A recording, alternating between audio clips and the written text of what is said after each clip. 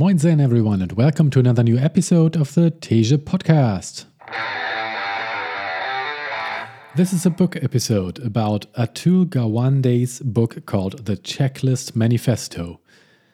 I finished reading this one on March 16th of 2023, and this book has just 225 pages.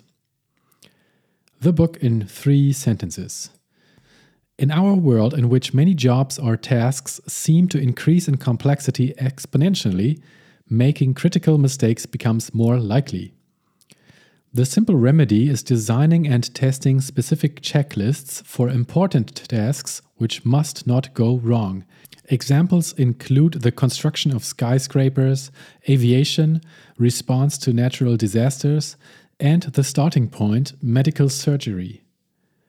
The author's WHO-funded journey from inception of the idea to bring a simple checklist into hospitals' operating rooms through testing, refinement, roadblocks, and subsequent adoption all around the world is then described. Impressions. Another book which had lived on my reading list for a very long time because it's been recommended everywhere, and it's a pleasantly short one, but also the topic seemed too dry for me to pick it up immediately, so it had to wait a few years until the timing was right. First off, I don't regret reading it, and it wasn't as dry as I thought. It's a solid piece of work focusing on just one key aspect of improving our lives and those of others, and I respect that. The author Atul Gawande is a well-established surgeon living and working in Boston, and noticed that many of the mistakes which are bound to happen during surgeries because those are done by humans could be eliminated with a simple trick, having a checklist in place. So he made it his task to save countless lives around the world by creating a helpful checklist outline, testing it, and trying to convince the hospitals all over the world to adopt the technique. That process was one of the interesting parts of the book, because he got a budget from the WHO early on and explained the inner workings of how that looks like. For example, when he tried to get funding to test the efficacy of his checklists in highly diverse hospitals around the world, WHO would only finance the tests in those hospitals located in developing countries, even though the benefits of a successful integration would have affected people everywhere on the planet, regardless on the financial situation. Learning about how the team work during surgery is usually set up was another interesting bit of the book.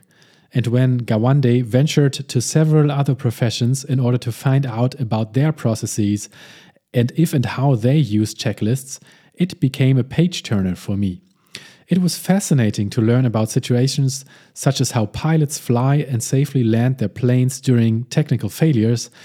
For example, the emergency Hudson River landing by now famous pilot Sullenberger was only possible because there was a checklist for that specific case ready in the cockpit. Or the building of a skyscraper able to withstand not just nature's forces, but also possible attacks without collapsing. And since it's a short book, it doesn't waste one's time with completely useless stories or any other kind of bulk. How the book changed me.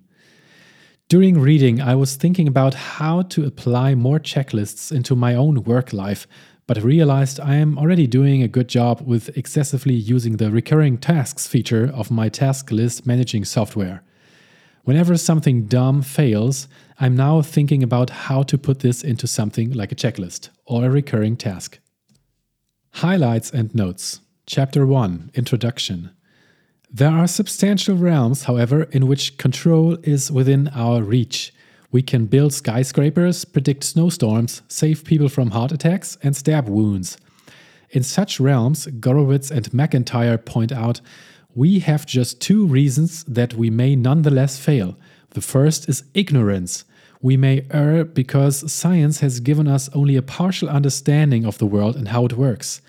The second type of failure the philosophers call ineptitude, because in these instances the knowledge exists, yet we fail to apply it correctly.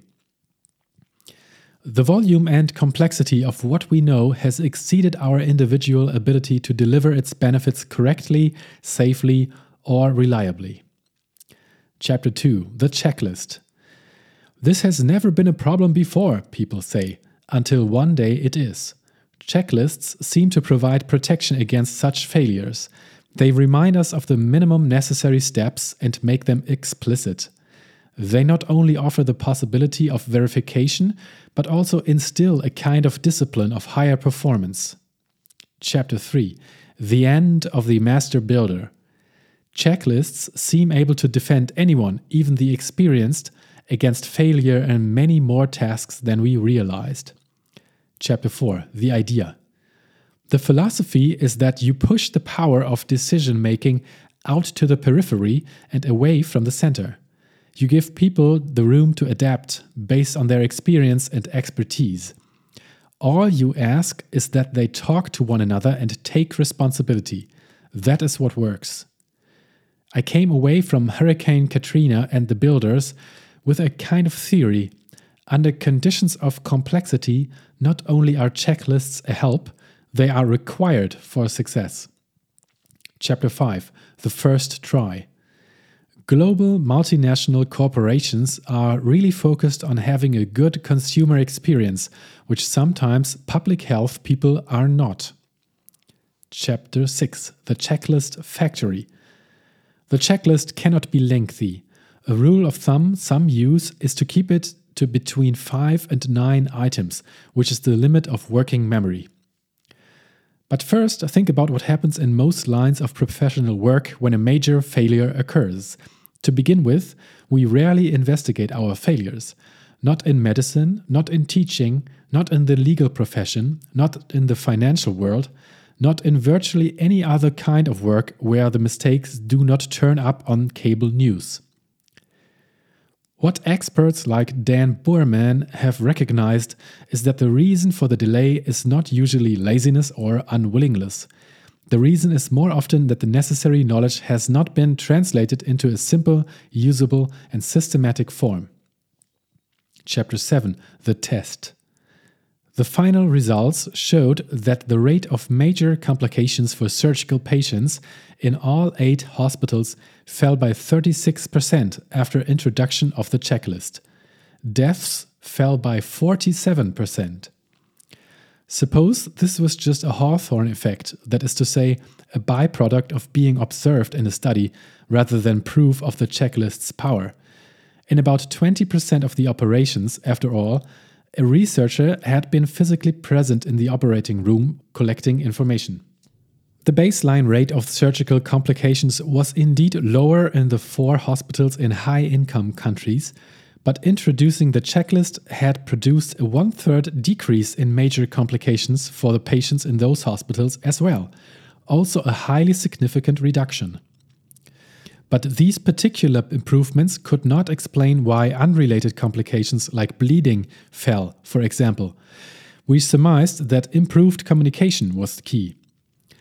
Nonetheless, some skepticism persisted. After all, 20% did not find it easy to use, thought it took too long, and felt it had not improved the safety of care. Then we asked the staff one more question. If you were having an operation, we asked, would you want the checklist to be used? A full 93% said yes. Chapter 8. The Hero in the Age of Checklists. Even the most expert among us can gain from searching out the patterns of mistakes and failures and putting a few checks in place. But finding a good idea is apparently not all that hard. Finding an entrepreneur who can execute a good idea is a different matter entirely. One needs a person who can take an idea from proposal to reality, work the long hours, build a team, handle the pressures and setbacks, manage technical and people problems alike, and stick with the effort for years on end without getting distracted or going insane. Such people are rare and extremely hard to spot. The closest our professional codes come to articulating the goal is an occasional plea for collegiality. What is needed, however, isn't just that people working together be nice to each other, it is discipline. And that is the end of this little book review. I hope this was of some interest to you, and I hope to see you back again.